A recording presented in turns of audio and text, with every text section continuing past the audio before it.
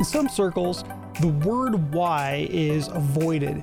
And there are actually some really good reasons for that. It can be off-putting and tends to put us on the defensive when we're trying to rationalize our position on a subject, right? Why did you do that? Why is that important? And so you get the idea, and so it makes sense that why are you buying a business might immediately make us uncomfortable as entrepreneurs. Answering this question, though, isn't about justifying a position or defense of a position. It isn't about defending that at all. It isn't even about answering somebody else who might pose the question to you. It's all about you and understanding what's driving you to take the entrepreneurial leap. Hi, business owners and entrepreneurs. Welcome to Business Beyond DIY, where we get from here to what comes next. I'm your host, Stephen Krause, and I'm a business person by trade, education, and passion. And I'm here to help you increase the value of your entrepreneurial journey. The Business Beyond DIY live stream and podcast is about understanding and developing the value of business, your business. So let's get started. So why ask why in the first place? Well, there's three things I want to talk about today where why really matters to us as entrepreneurs from the very beginning. And you can talk about this when you're starting a business. Today we're talking about it when you go to buy a business, an existing enterprise, whether it's a small mom and pop shop that is selling, something, kitchen supplies somewhere, or whether it's a larger business that's manufacturing something that's sold worldwide. It doesn't matter. Understanding why you want to participate in that is really important. And the three reasons we're going to talk about today are clarity of purpose, momentum, and boundaries. So let's talk about them. The first thing we're going to talk about is that clarity of purpose part. And I actually like to call it fitness. We're not talking about physical fitness here per se, but we're talking about, are you fit to run that business? And that's not a judgment, it's a question, right? It's an understanding of where are your skills and interests best suited when it comes to becoming an entrepreneur. I'm not a dentist. I don't know the dental industry. I don't have a dentist's degree. I don't know the issues involved with being a dentist or running a dentist's office. I don't understand the supply chain. I'm not qualified to buy a dental practice. That doesn't make me less of a business person. It means I'm not qualified to run that kind of business. Okay. So, and even take one step further, is that where your interests lie? Is it your passion to help people with dental health care? Maybe it is, maybe it's not. It doesn't matter. If it is, and all of those other things are something you can get your head around, then maybe that's a business for you. For me, that's an example of a business that I'm not qualified or prepared to run. So are you the one that's going to be able to move that business forward? Because once we start investing in a business, we invest two things: time and money. So we need a return on our investment, the return on the money that we've invested in a business, and we need a return on our time. And you can always make more money, but you can't make more time. So that's actually a more important consideration when you're talking about getting into a business. So step on top of that, the idea of, does the business align with your values and your interests? So I talked about that a little bit, in the dentist example. Is it something you're interested in doing? You really are going to have to understand the business well enough to recognize opportunities. How can I move this business forward? What are the opportunities in the marketplace that either I can implement what the original owner is already doing, and I can understand why those are opportunities, or more likely, you're going to believe that you see opportunities and you're going to need to see opportunities that the current owner doesn't, or doesn't have the resources or skill set to implement. We also have to be able to see threats. What is going to have a negative impact on this business? We have to be able to capitalize on strengths. What is this business really good at? What is that that unique value proposition, to use the lingo, that makes this business special? How can I leverage that, or continue to reinforce it, or build on it in a way that will move the business forward? And then finally, we have to be able to identify and mitigate weaknesses. And I don't want to make a whole show about the SWOT analysis, but I do want to talk a little bit about weaknesses. I don't want you to think that you identify a weakness and then say, okay, I've got to plug that hole. I've got to fix that weakness. Every business is going to have something they're not good at. And it is much more important to leverage your strengths and identify and execute on opportunities than it is to spend your time figuring out how to fix what you identify as broken. If something's really broken, maybe it does need to get fixed. That's possible. But you have to measure that energy that you're going to spend fixing that problem against the results you would get if you put that same energy towards capitalizing on what you're good at, where your real value proposition is. So that's all I'm going to say about that, but I think it's important to consider. So a good fit for a business aligns with your values, your interests, and your experience enough so that you can move the business forward. And that's not to say you have to be a complete expert in a specific field in order to run a business. Let's go back to the cooking store example.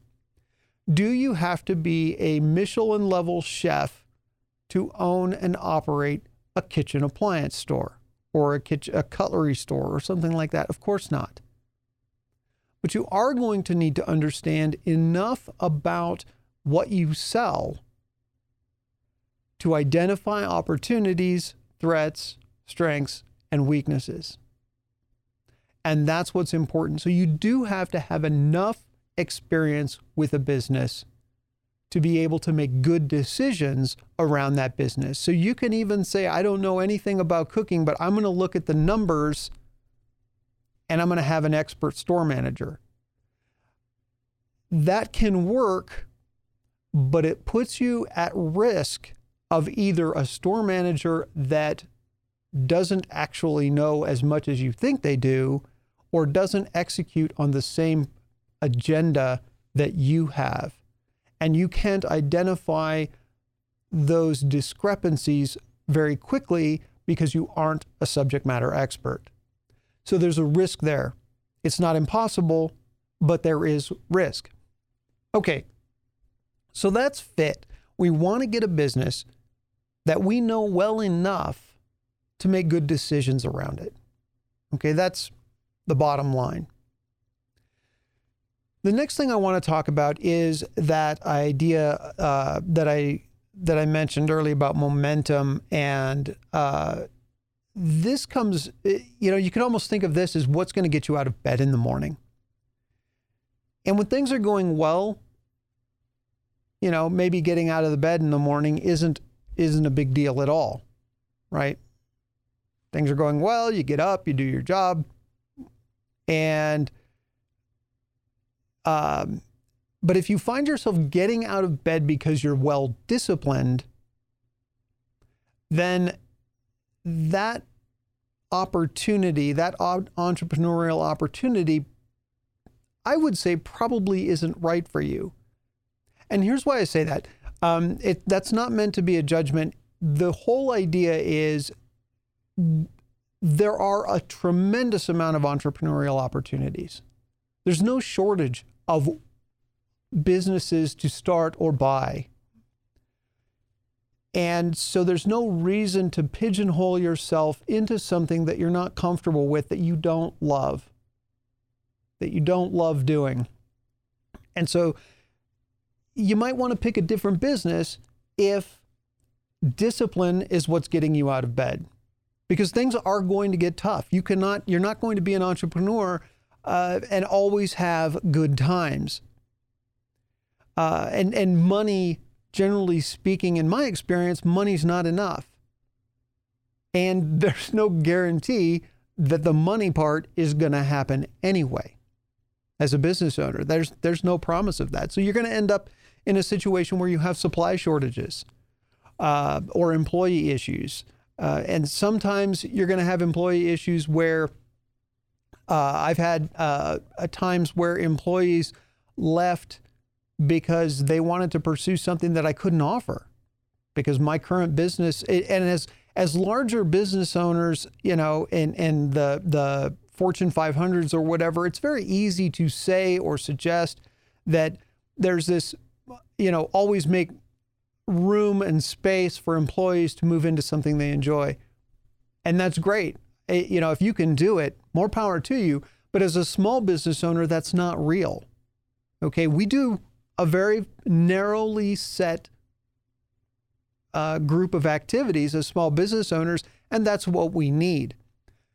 If we have an employee that starts with us, does a wonderful job, and then moves beyond what we can offer them, if they grow as a person, as an employee, as a professional, into something that we can't support, then they need to move on.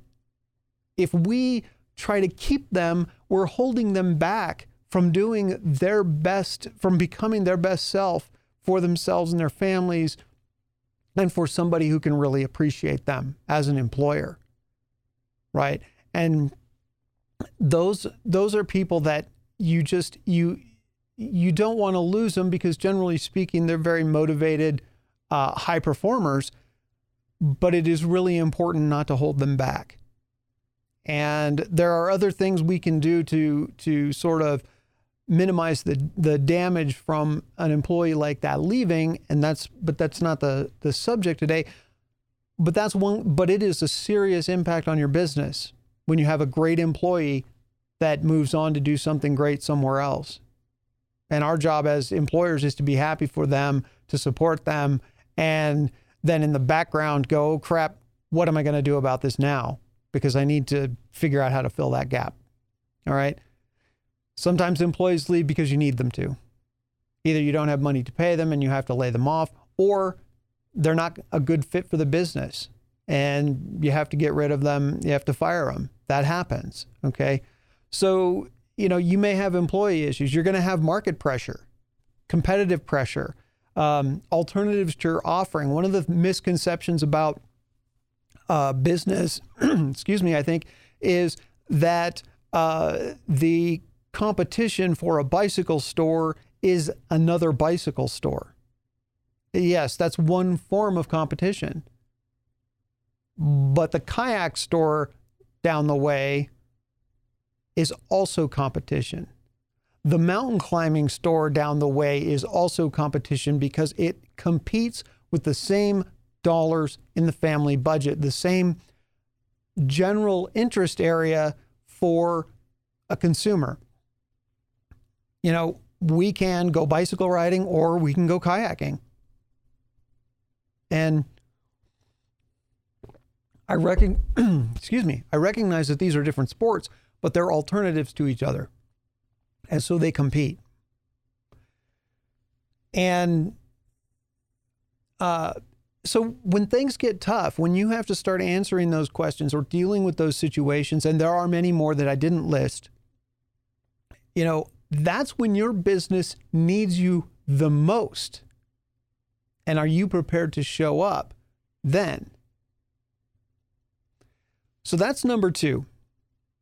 is that momentum. How do we keep things going when things aren't going great?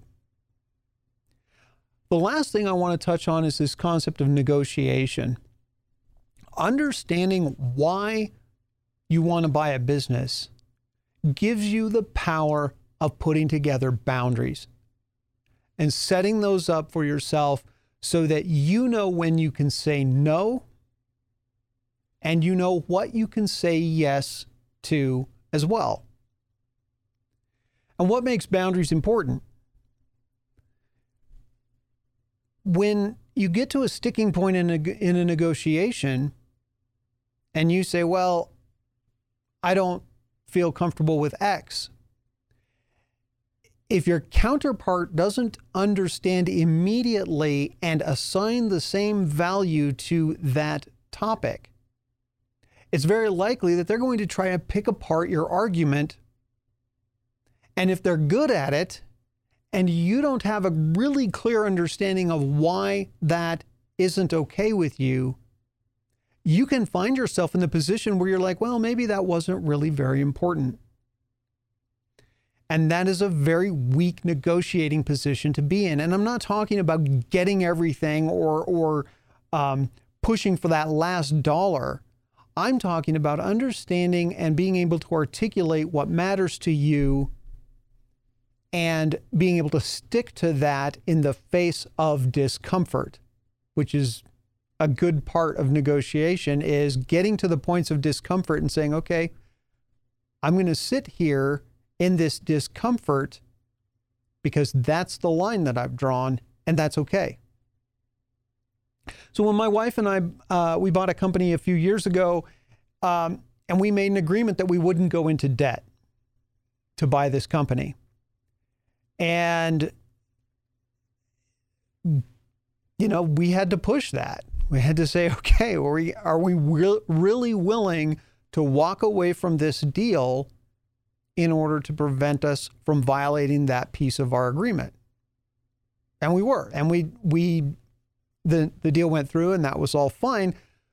But that was a place we were not willing to go.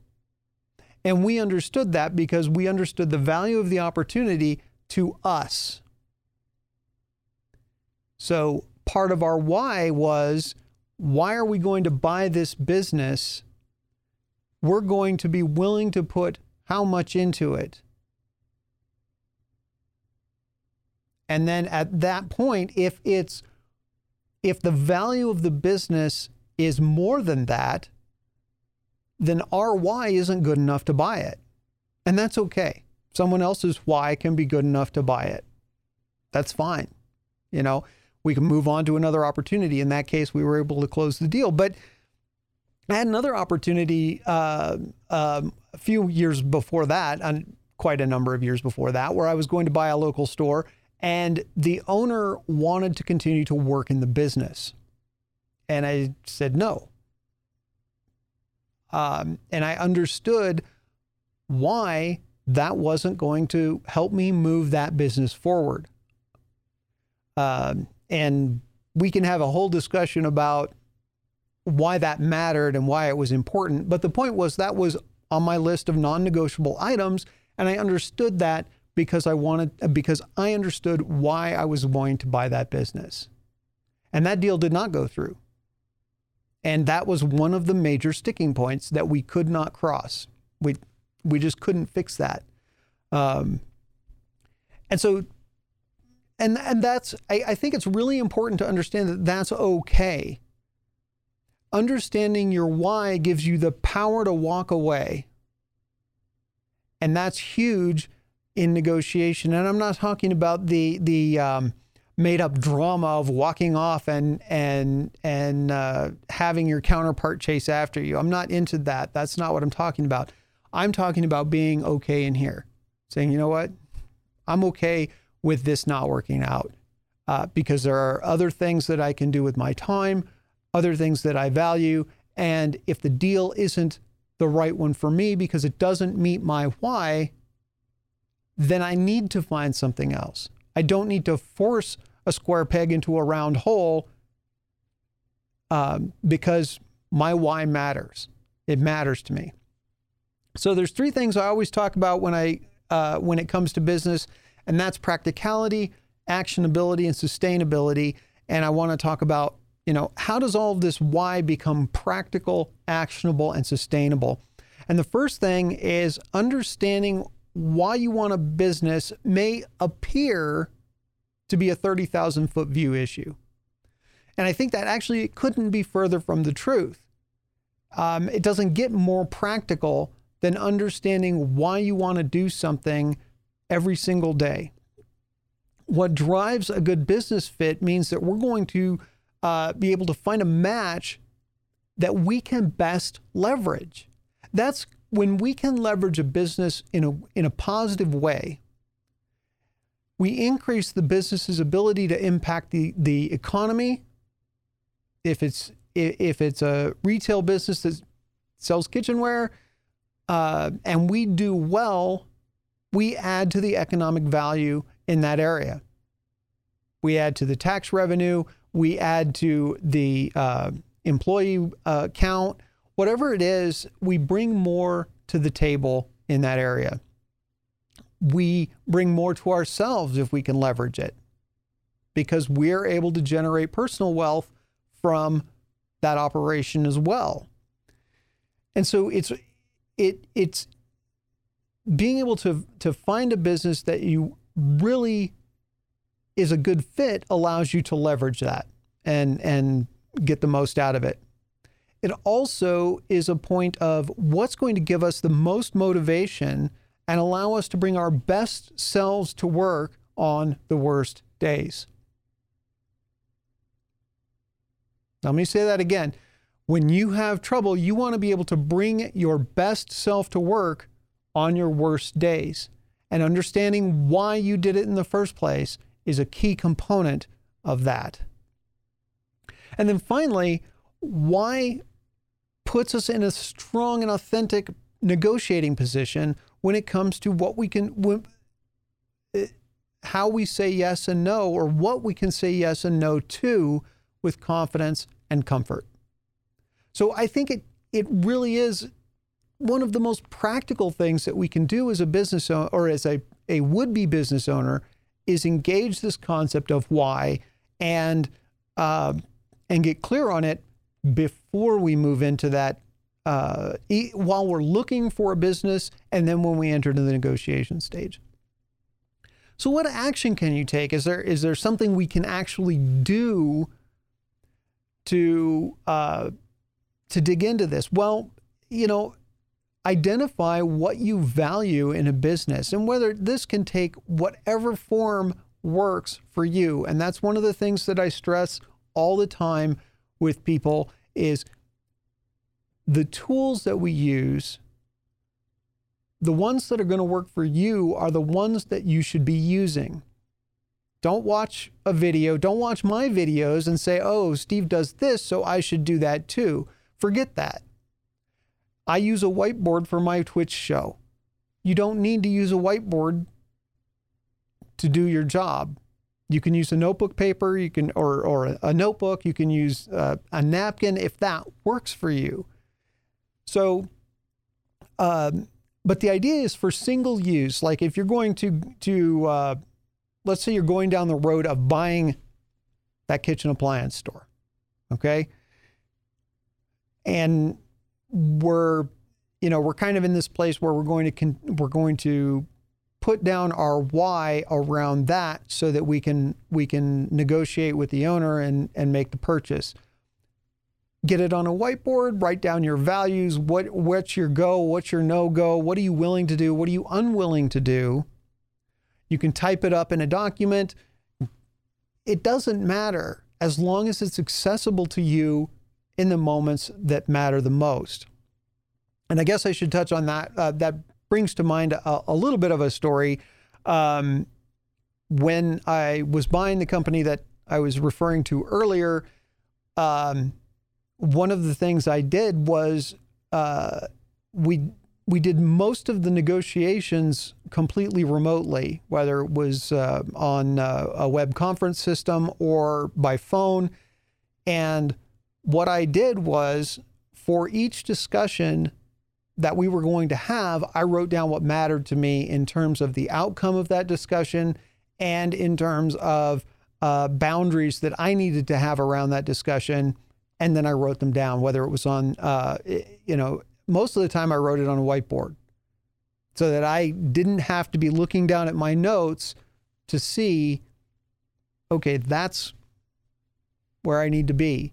And it helps to have those reminders in front of you when you're actually negotiating with someone. Now, if you're negotiating in person, that can change a little bit, because you can't have a whiteboard that says, you could put some pretty private stuff on the whiteboard and that becomes inappropriate or not helpful for your own side. But,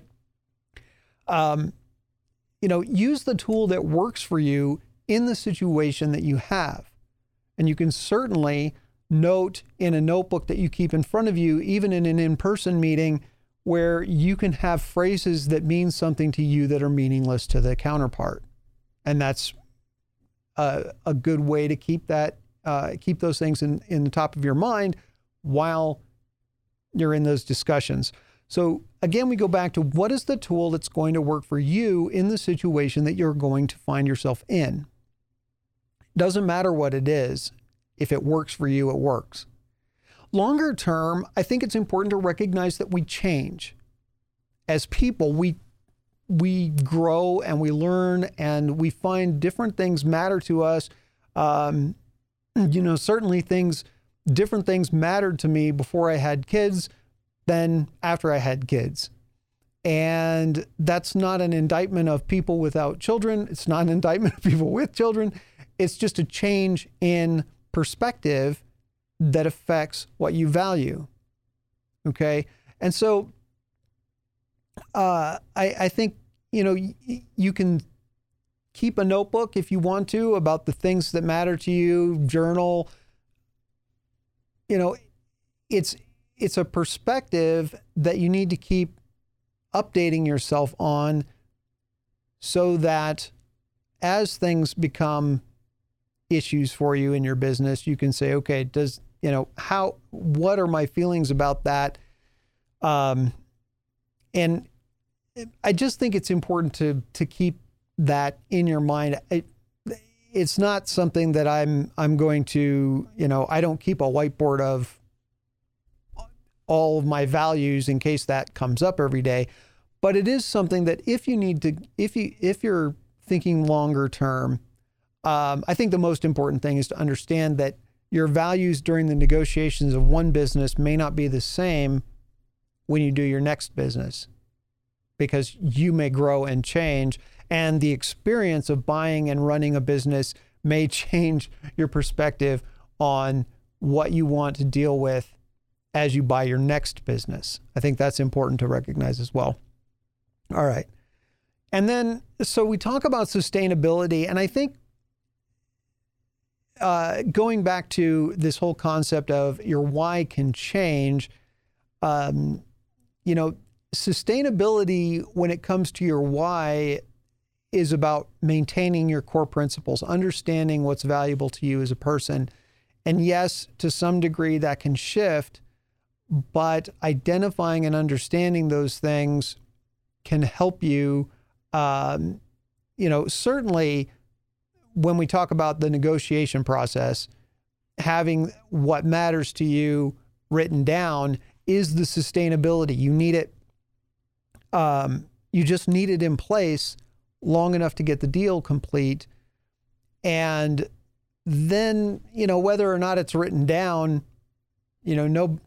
I won't say nobody, but people aren't going to open an online document in the morning before they get out of bed and go, okay, how come I'm going to work today because yesterday sucked? That's not going to happen. That needs to be intrinsic.